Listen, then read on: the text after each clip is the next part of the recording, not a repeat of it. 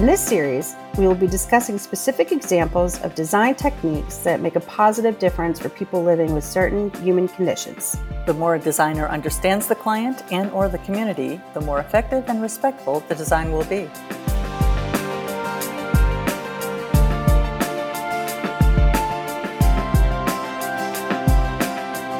Welcome to Inclusive Designers Podcast. I'm your host, Janet Roach. And I'm your moderator, Carolyn Robbins. Carolyn, we have such a wonderful show today. But first, I gotta tell you, some big news. FeedSpot has put us on their list of the 70 best design podcasts on the internet.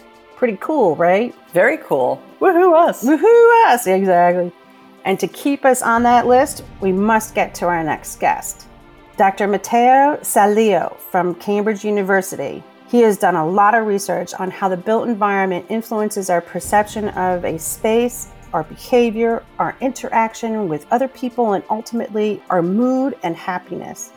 He and his team have created some wonderful tools to help designers and architects add diversity, equity, and inclusion, or as we call it, DEI, in their designs. They named it the Ideas Toolkit, which stands for Inclusion, Diversity, Equity, and Accessibility. Yes, and not only is Matteo Salio one smart cookie, but he's our first international guest. Our podcast is being heard far and wide, and with that in mind, I think our next season may be even more globally focused. So true, and a good hint at some interesting future shows we are working on. But first, let's take a closer look at Matteo, his background, and what makes him so impressive. Dr. Matteo Salio is a senior research associate at the University of Cambridge, and previously a Fulbright Fellow at Stanford University.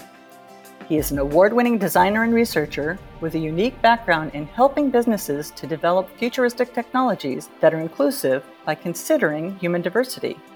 In his own words, he's on a mission to make everyday spaces and technologies accessible and inclusive for everybody. Matteo will introduce us to ways to use the tools they created to help find the best design solutions. And we even take a little side trip into the future to discuss what's coming in the metaverse. And unlike the Marvel heroes, we may already have some superpowers to make the technology more inclusive right from the start. Actually, Carolyn, the Marvel multiverse may be fictional, but the metaverse is very real and coming sooner than we think. But we'll let Matteo tell us about this and many other important insights in his own words. And with that, here is our interview with Dr. Matteo Salio, designer, scholar, product creator, and inclusive design activist.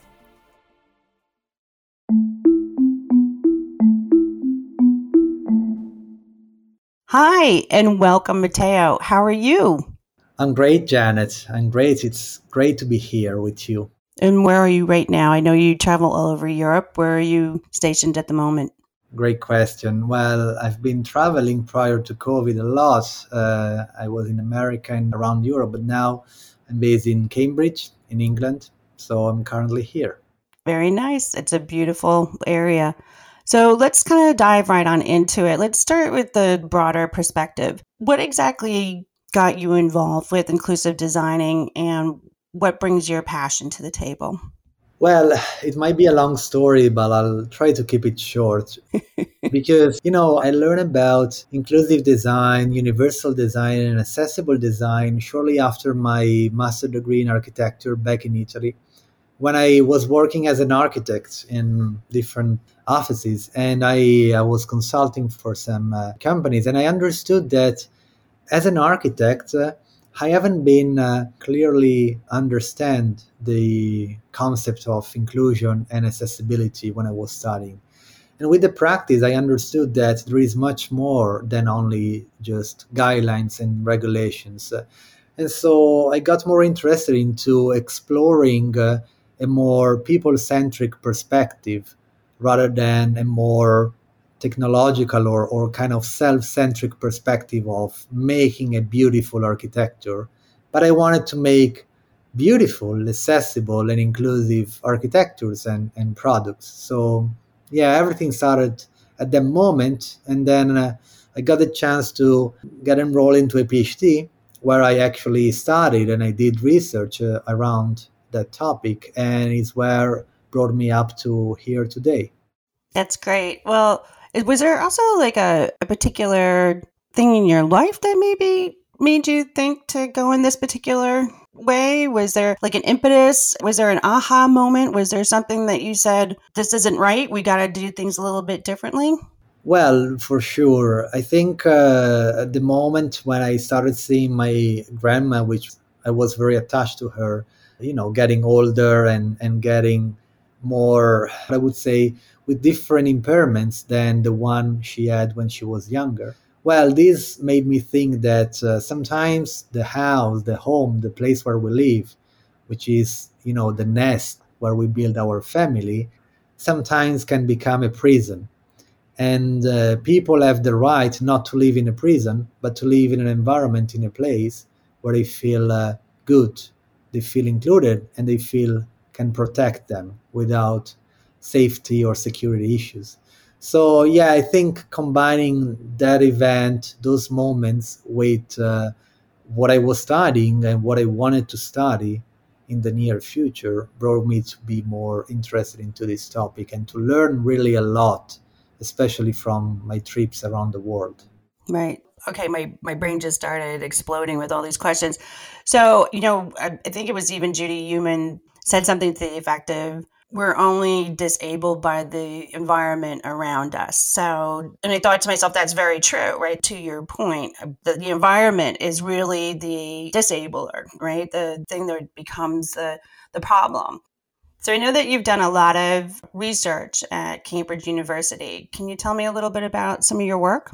Oh, for sure, Janet. Well, we have done quite a lot of research at Cambridge around inclusive design, and especially if we talk about the built environment, we recently understood from a survey that we conducted across different areas of the world that survey respondents reported that building owners are well informed about the benefits of designing inclusively, and unfortunately, we got only 10%, around 10% of the survey respondents to be really well informed about that.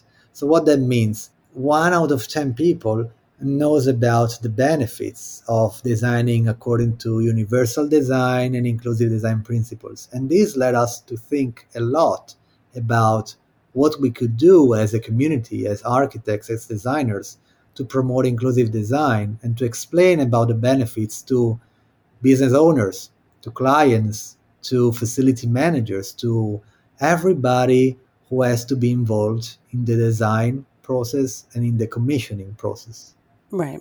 Seems reasonable. But I thought it was interesting that it was only, I don't know why it surprised me, 1 out of 10. I thought it would be a little bit higher than that. And I think people do know, but I think that people don't always then know what to do. I just took a survey about, as a designer, had I come across anything about designing gender neutral bathrooms.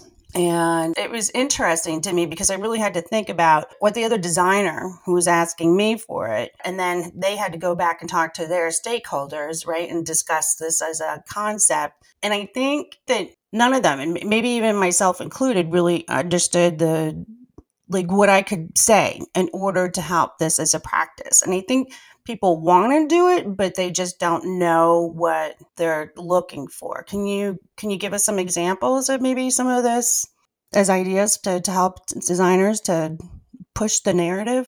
Totally. Yeah. Well, it is very true. And it is correlated to the fact that as people don't really know about the benefits and maybe even the value of designing more inclusively, there is a sort of correlated scarcity in their request to the architects to design inclusively. So let me rephrase.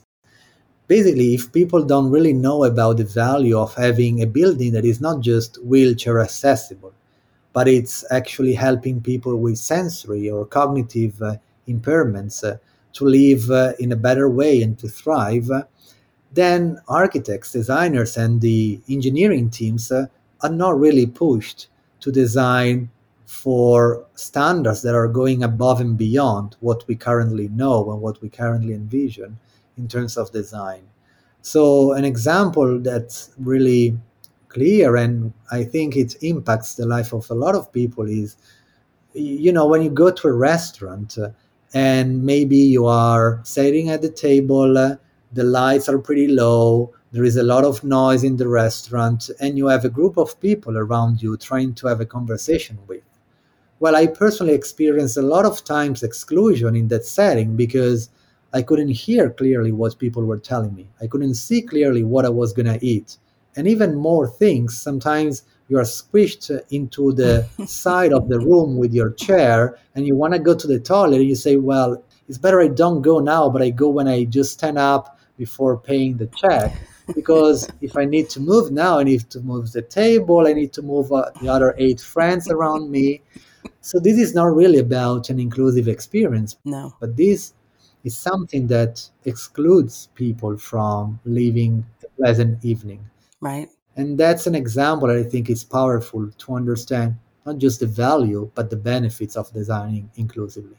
Right. I've experienced that both in separate nature, whether it's just the poor lighting or the sound is too loud or I can't navigate the room or, like you said, all at once. And then when we talked to Yannick Benjamin of Contento, he was a restaurateur and he had really looked to try to design for inclusivity.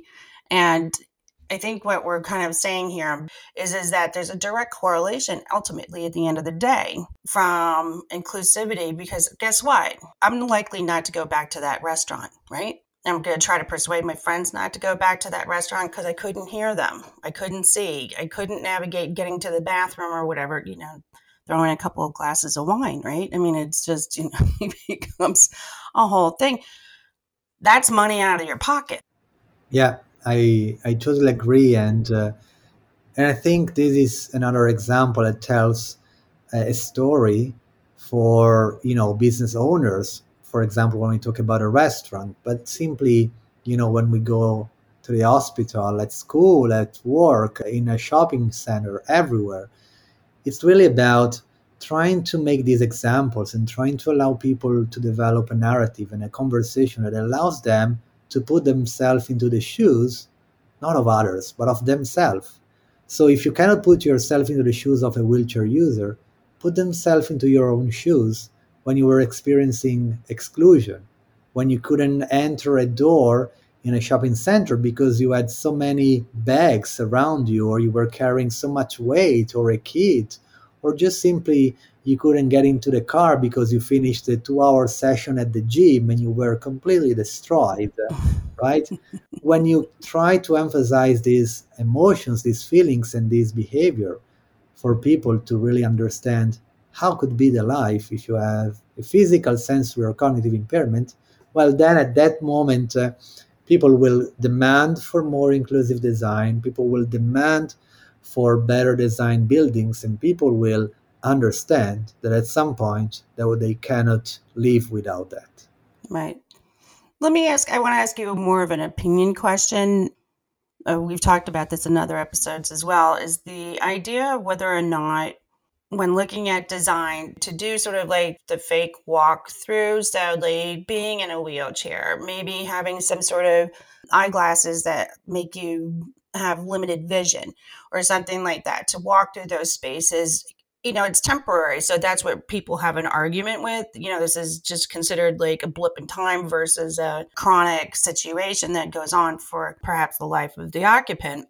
Again, there's two trains of thought. I've seen it work both for myself and also for other students and even observers of students going through spaces that have to navigate while pretending to be having some sort of paraplegia or pretending to have some sort of visual impairment, that type of thing. Do you have any thoughts on that? Absolutely. I have more than some thoughts on that. Because, well, first, I could mention that we developed a study about a year and a half ago, and we tested the Cambridge simulation glasses, which are glasses that exactly do what you were mentioning before. They simulate visual loss, and they simulate, for example, the inability to understand, to clearly see contrast between objects and colors. We did a study, it's open access, it's published, about how people can understand by wearing these glasses where points of exclusion are within a building. And we tried it out in different settings, and we discovered that, for example, stairs.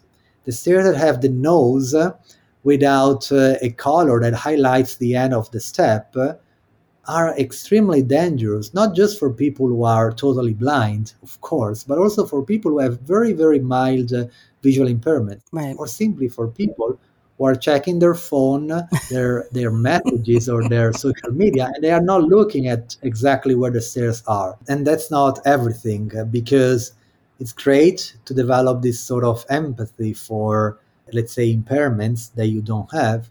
But there is a problem here, as you mentioned.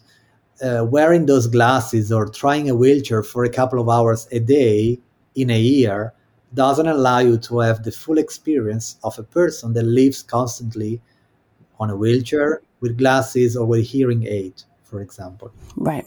So this is a limitation of approaching the problem in this way, but it's also a powerful message that allows people to first approach a problem, a need, a demand from the users in a different way. And if they approach in that way, that has not been a conventional way they normally do when they design, well, it helps them to create more empathy and compassion. So then when they design, they have a better understanding of questions and answers that are out of the box. Right. Yeah. I thought I would kind of just ask you about that because it's sort of a hot topic within inclusive design and how to navigate some of these spaces and such. So, Matteo, are there any resources that you can point to that might be helpful for our listeners? Well, there is a lot of research in this area, and there are a lot of studies. Now, if I would mention to you right now a list of studies, we might end up recording the podcast tomorrow.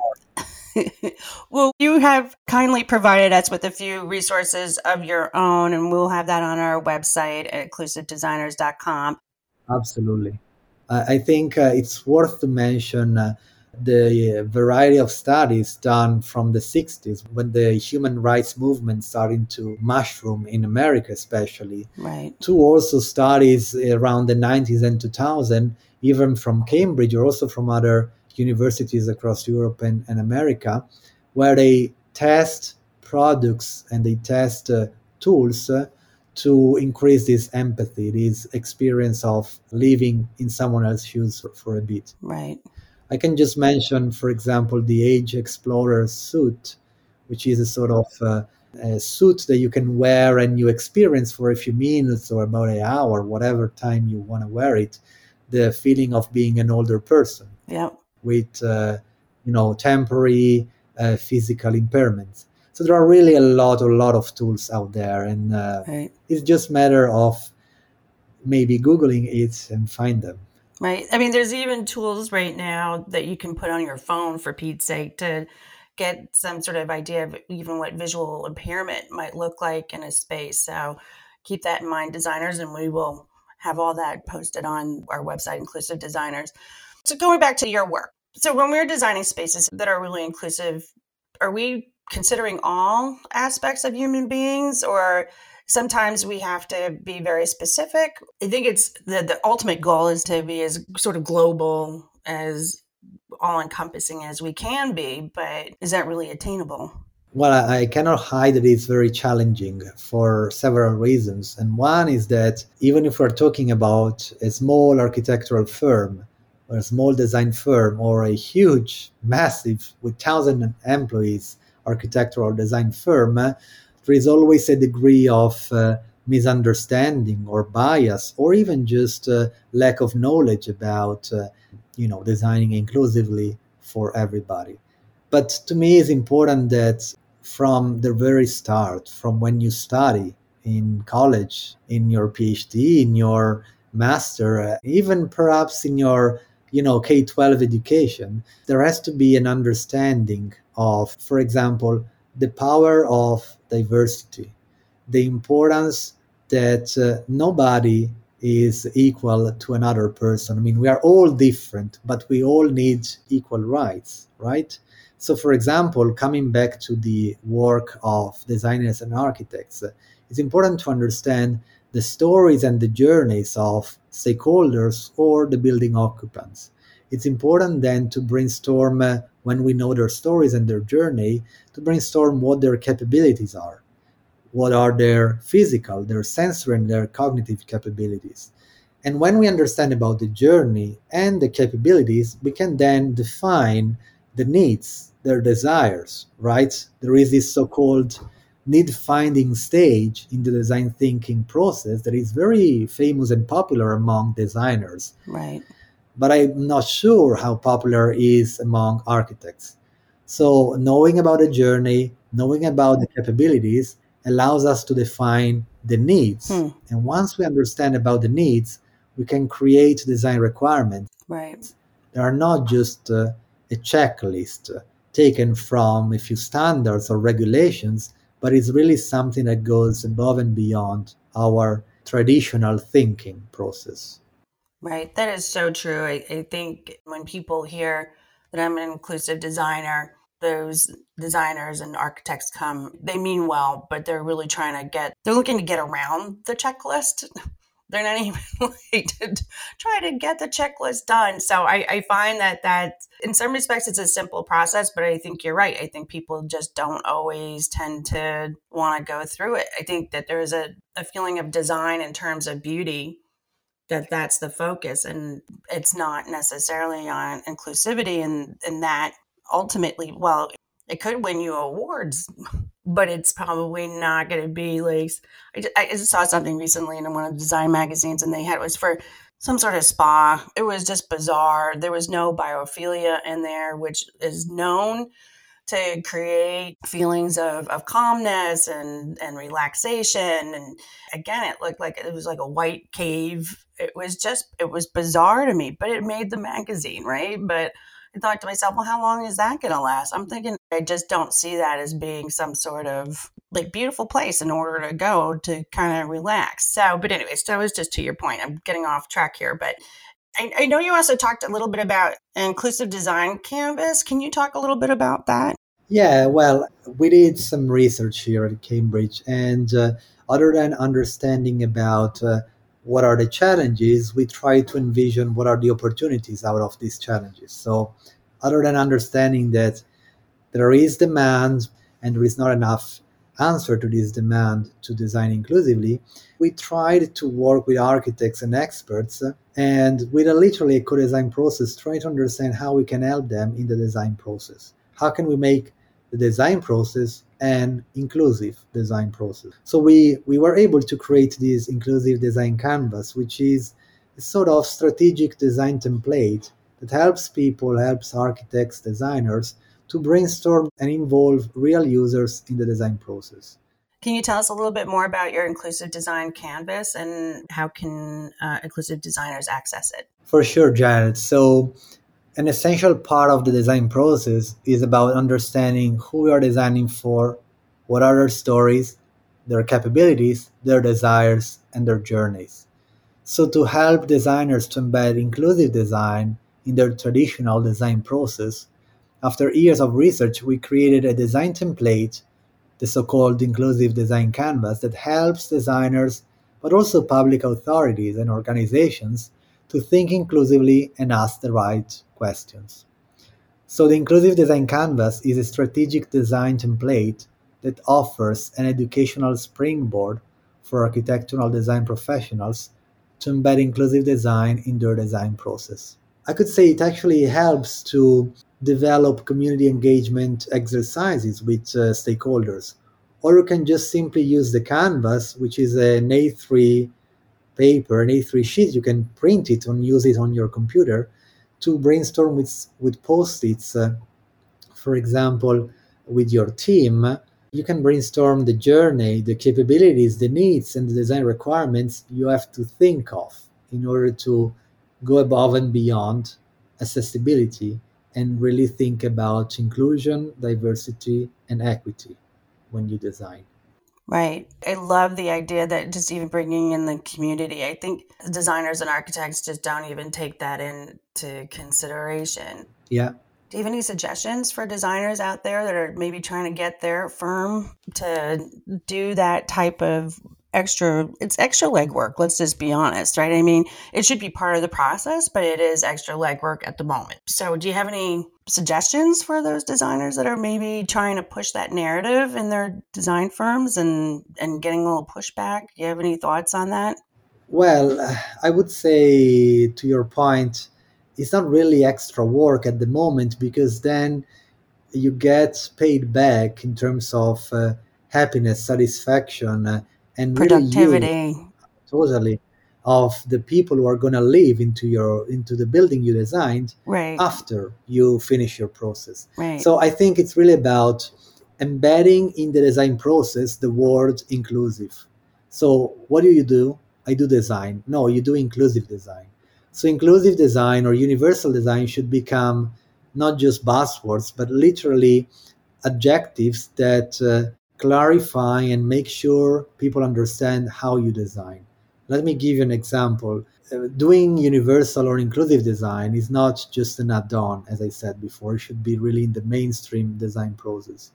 And when you do this, you should start from the very basics, from the ground up, to think about a blank paper when you have to sketch a new house or a new office for your client as an opportunity to use, for example, a structured method like with the Inclusive Design Canvas, which is an accessible open source tool you can download from or my website or the University of Cambridge, the Engineering Design Center Inclusive Design Group website. And you can use that. And we'll have that on our website. Yeah, well, you can just download the canvas and use that as a tool for the very few moments when you start a design process to literally think about something that is not just about form and aesthetics, but think about something on form, fit, and function. Right. Form, fit, and function are what makes a great architecture, beautiful architecture, to work for real people. Right. Yeah. Well, it's interesting.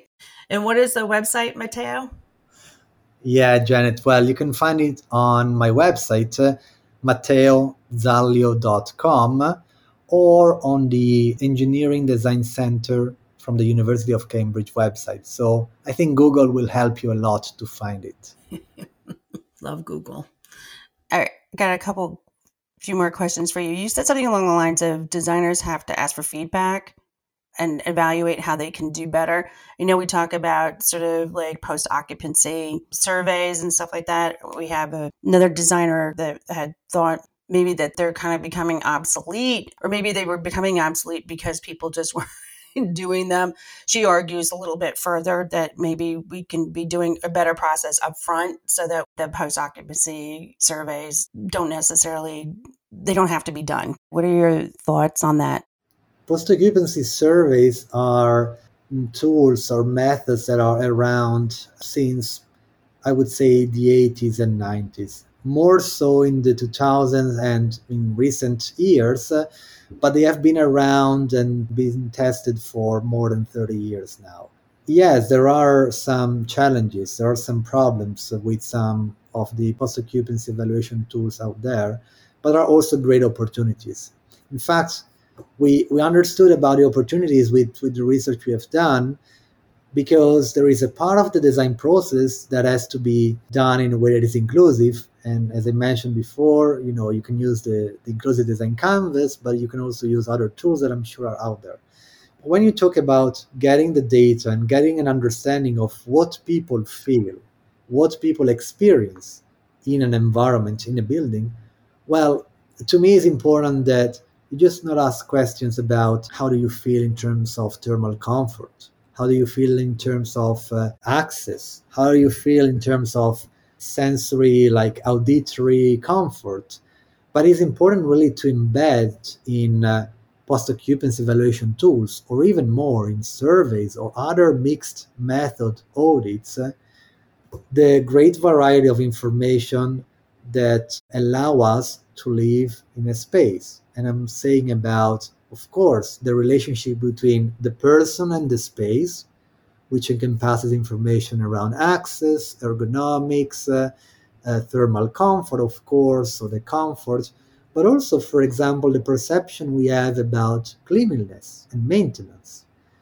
And also, you have to put together into post-occupancy evaluation, for example, data about how people feel and how people feel with others in a specific environment. So about people, teams dynamics, how people feel in their relationship with other people. Within the environment. Exactly. Right. Yeah. Which is so important to understand just even the more nuanced pieces of being in those spaces. It's something that comes to mind, and it's just a household kind of situation. Everything you want is open concept, open concept, open concept for households. And that was huge. And then here came the pandemic, and there were no places for people to kind of go because you're now living with them 24/7. And that's the interpersonal dynamics, right? I mean, of living. Do you think that psychology comes into play a lot more than designers have thought about in the past? Like, what do you think? Yeah, I think that's not just psychology, but here we are really at in a crossroad of several disciplines. Of course, design, but also there is behavioral science, there is ergonomics and human factors. There is really a variety of disciplines that we actually used to create a tool, a post-occupancy evaluation tool that really brings together what I mentioned before, the relationship that people have with the space and the relationship that people have with other people in a space, in an environment. And together, this information can really give a company or a business or just simply the facility manager or the person that is in charge of redesigning and refurbishing that building, that environment, or just simply the company's culture to understand how the people live, what the people feel, what is their perception. And with this data from our idea audit tool, you can basically get a snapshot of what is happening into your company, into your building, and what the real people think about it. So, yeah, I think it's powerful to bring together not just the aspects of ergonomics and human factors, but really to bring together behavioral science with design and allow an understanding of how people feel and how can we do better to make them feel better. Right. And can you tell us a little bit more about the new toolkit ideas? Sure. So out of the research we have done, so the Ideas Audit tool is a tool that helps you to understand the perception people have about their working environment. The Ideas Audit tool has been developed out of years of research, and we understood that it's really important for companies and architects and designers to understand the real perception that people have about their working environment or the built environment where they live. So we developed this tool that helps designers and business leaders and facility managers to understand the perception of inclusion, equity, diversity, and accessibility in a place, in an environment. And these data help really a lot in the design process and in framing new policies for the built environment where people live and work. And it's available now, or? It's already available. You'll find it on University of Cambridge website. Right. It was always interesting when I started off at the Boston Architectural College for my master's in design for human health. The cornerstones were we look at the biology, psychology, and sociology as spaces. And I remember just even my dad being like, "Why are you studying neuroscience? You're a designer. Why are you studying, what was the other one? Biomechanics?" And he just could not wrap his head around some of these more, it seemed like, I think he thought I should be picking up just like some sort of protractor and a straight edge and kind of call it a day. But I feel that even those three touchdowns, and we're coming up with more with trauma-informed design and our evaluation tool with that, but we have these outside touchdowns. So I appreciate you bringing up the idea of interpersonal working mindset and the perceptions and stuff like that. I find it fascinating, but I think what you were touching on is that ultimately, again, if you can have people just to be happier and healthier within their spaces, productivity goes up, or people come back to your spaces or stay longer in your spaces to either eat more, shop more, or whatever it is. So it's really quite great. So moving forward, what do you see in the future? Like, what do you think our challenges are going to be coming out of COVID? I see a real change that has happened over the last 2 years. And I think, again, going back to this being more inclusive, more diverse, more equitable, I think people are recognizing that this is something that needs to change. But do you see anything else, or is that the major piece that we're coming out of as designers? Like, that was something that was huge. Well, I have to say, we are at a time in history where there is a lot going on now across the world, and COVID was not even the last of the big challenges we are experiencing. Right.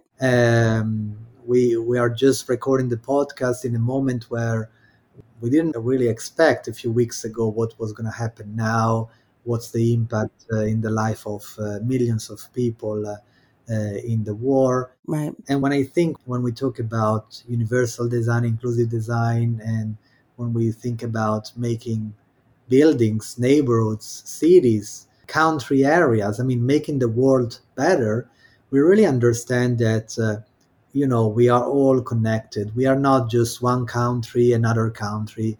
What happens in Asia influences America, and what happens in Europe influences Oceania and Australia. Right. So what I'm trying to say is that when we talk about, understanding about diversity, about equity, and about inclusion, I think in the near future, and also mindful of COVID, we have to really think that if we are in a workplace and for some moments before COVID, we were maybe able to cope with stress or cope with behavior of another person that wasn't really great for us, and this was making us feel more excluded from the working environment, for example. Right. Well, now I think we got an understanding of the opposite. We got an understanding of maybe being isolated and not connecting with real people, or maybe being totally immersed in family life.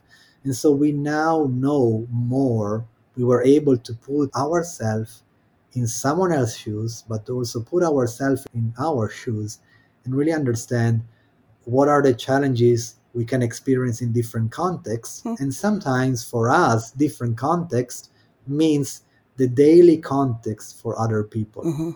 And so I would like just to close with a message, which is we have been thinking and working a lot to develop and design places that are wheelchair accessible. It took about 50 years almost between the first movements to then get to standards and regulations like the ADA in America, to literally make the voice of certain people heard. Now we have more power. Now we can make the voice heard much faster, quickly, because we have other tools, other instruments. Let's not forget about continuing the narrative, but also about implementing this narrative in the practice, because sometimes we listen to podcasts and say, oh, that was great, and then you forget about how to do things. Yeah.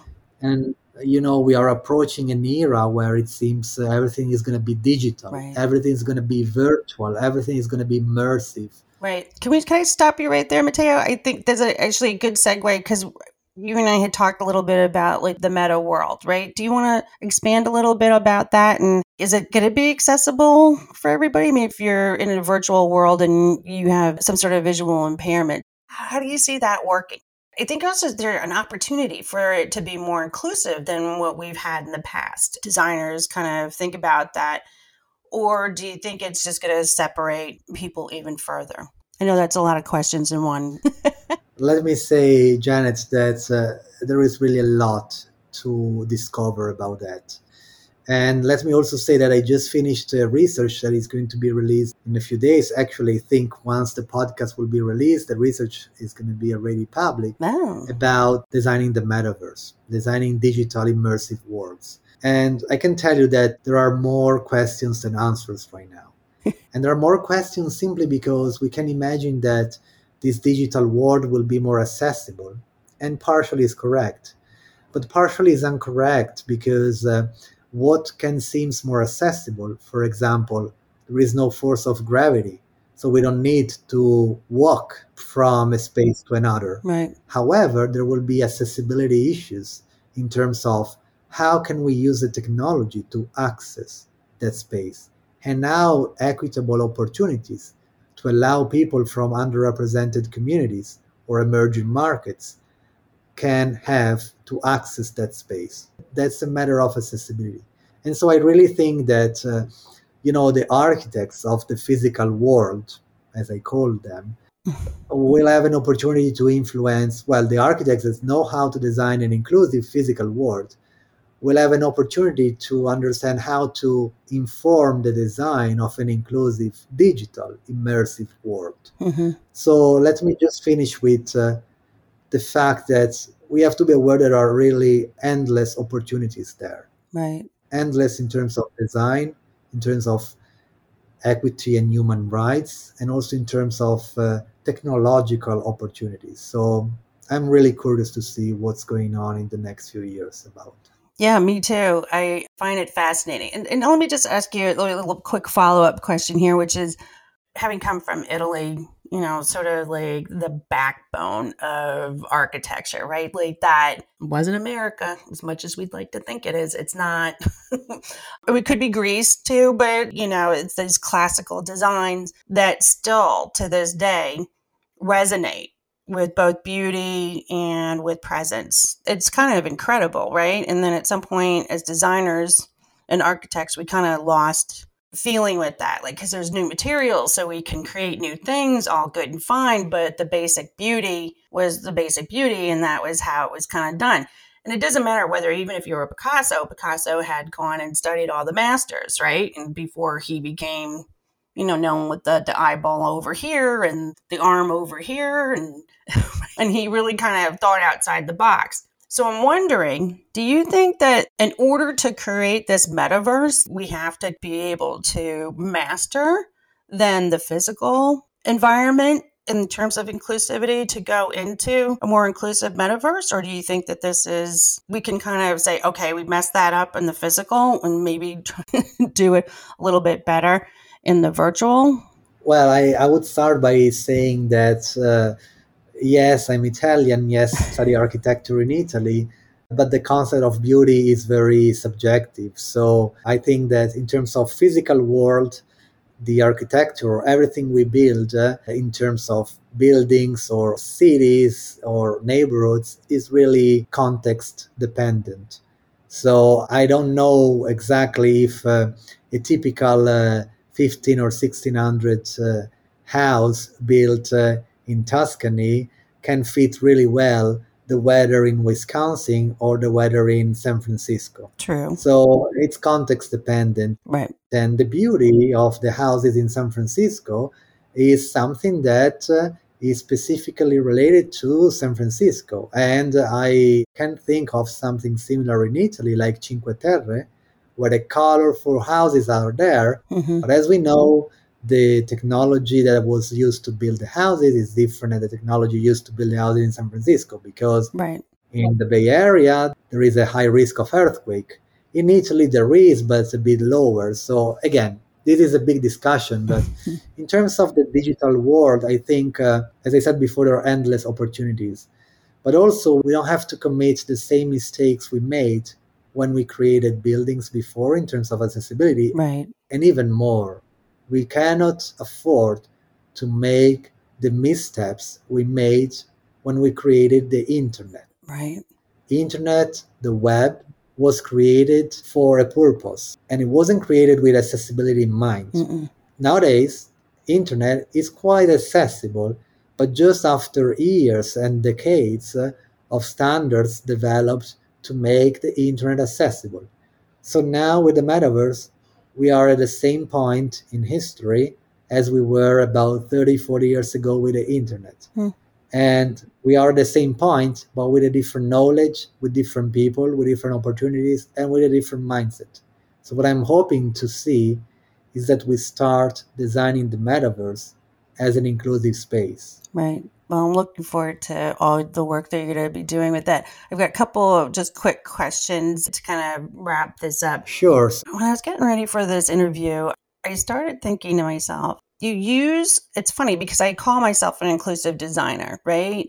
But it's not really a term. There's end user designers, UX, and I don't know. Do you think that should be a thing? Should we start branding that? Or should we think it as of course, I'm a designer, I am an inclusive designer?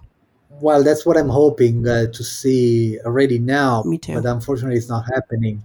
So let me see what I would like to see in the near future, even if I'm conscious that it's going to take several years, actually decades. Right.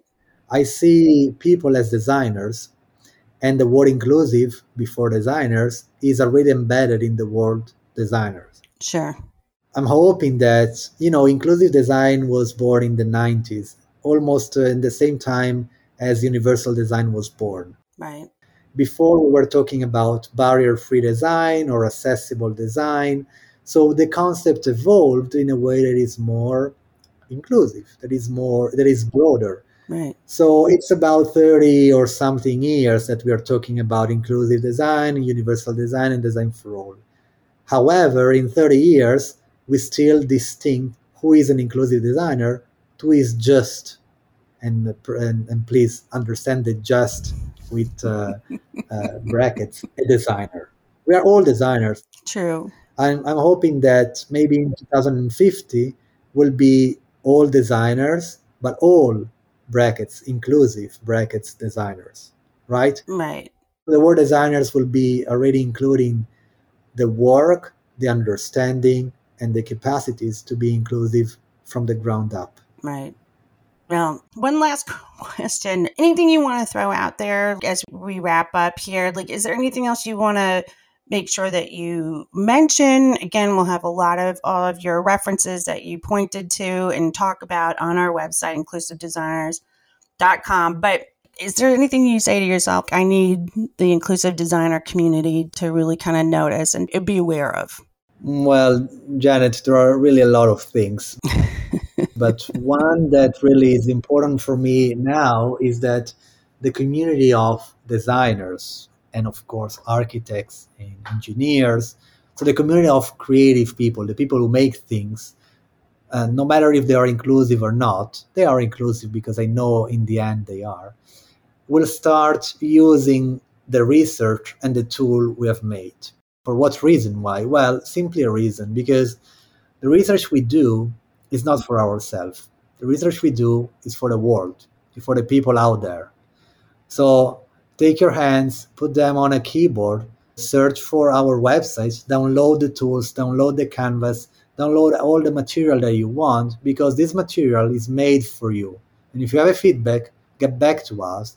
If you want a training session, of course, get back to us. But most importantly is to use whatever is ready out there to make your work simpler and more inclusive. Yeah. Well, it's great.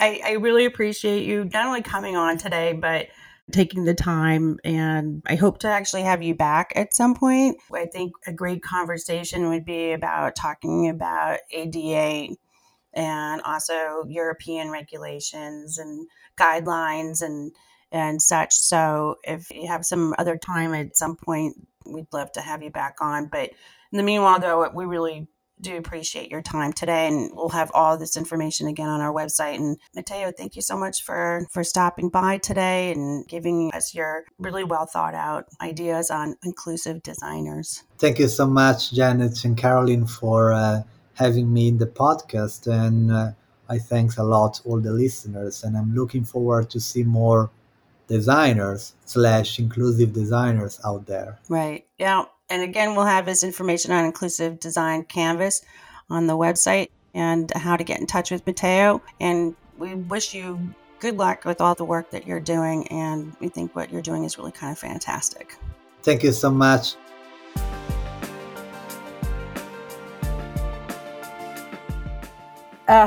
Matteo's doing some really important work. So great. As he said, when designing or assessing a built environment, it is important to understand the variety of human needs. We may be more aware of physical disabilities, which are more visible, but as designers, we need to consider the non-visible impairments, such as sensory or cognitive as well. And the tools he and his team created, the Inclusive Design Canvas and Ideas Audit Tool, are really great resources to increase clients' awareness of the importance and value of diversity, equity, and inclusion. So he's also mentioned that his tools can help highlight the points of exclusions and challenges that can be solved to make spaces more inclusive, diverse, equitable, and accessible. Both of these tools are readily available to download and put into use. As he said, you can Google it, but we'll make it even easier by putting the links on our website for you. I want to emphasize to our listeners what he said. When designing, we need to look at who we are designing for, what are their stories and capabilities, their desires and journeys. It is so important to think about that when designing inclusively. And then there is the metaverse. Your conversation with Matteo really made me think. It's going to be very interesting for everyone, and of course for inclusive designers. I think Matteo is right. Designers need to take what we've learned from the internet into consideration as we move forward into this new meta world. And we may have to consider a future episode on that and inclusive technology. I think you're right, but maybe we should finish up this episode first. Right, exactly. And we will also share the links for all his work, his ideas toolkit, metaverse, and of course, a bunch of other things that were mentioned along the way during this discussion, all on our website at inclusivedesigners.com. That's inclusivedesigners.com. A big thank you to Matteo. And thank you all as well for listening. Along with all the regular places you get your podcast, you can also find us on YouTube as, you guessed it again, Inclusive Designers Podcast. And of course, if you like what you hear, feel free to go to our website and hit that Patreon button or the link to our GoFundMe page. And now you can also find us on FeedSpot's list of best design podcasts. Yes, you can. And as our motto says, stay well and stay well informed. As always, thank you for stopping by. We'll see you next time. Yes, thanks again.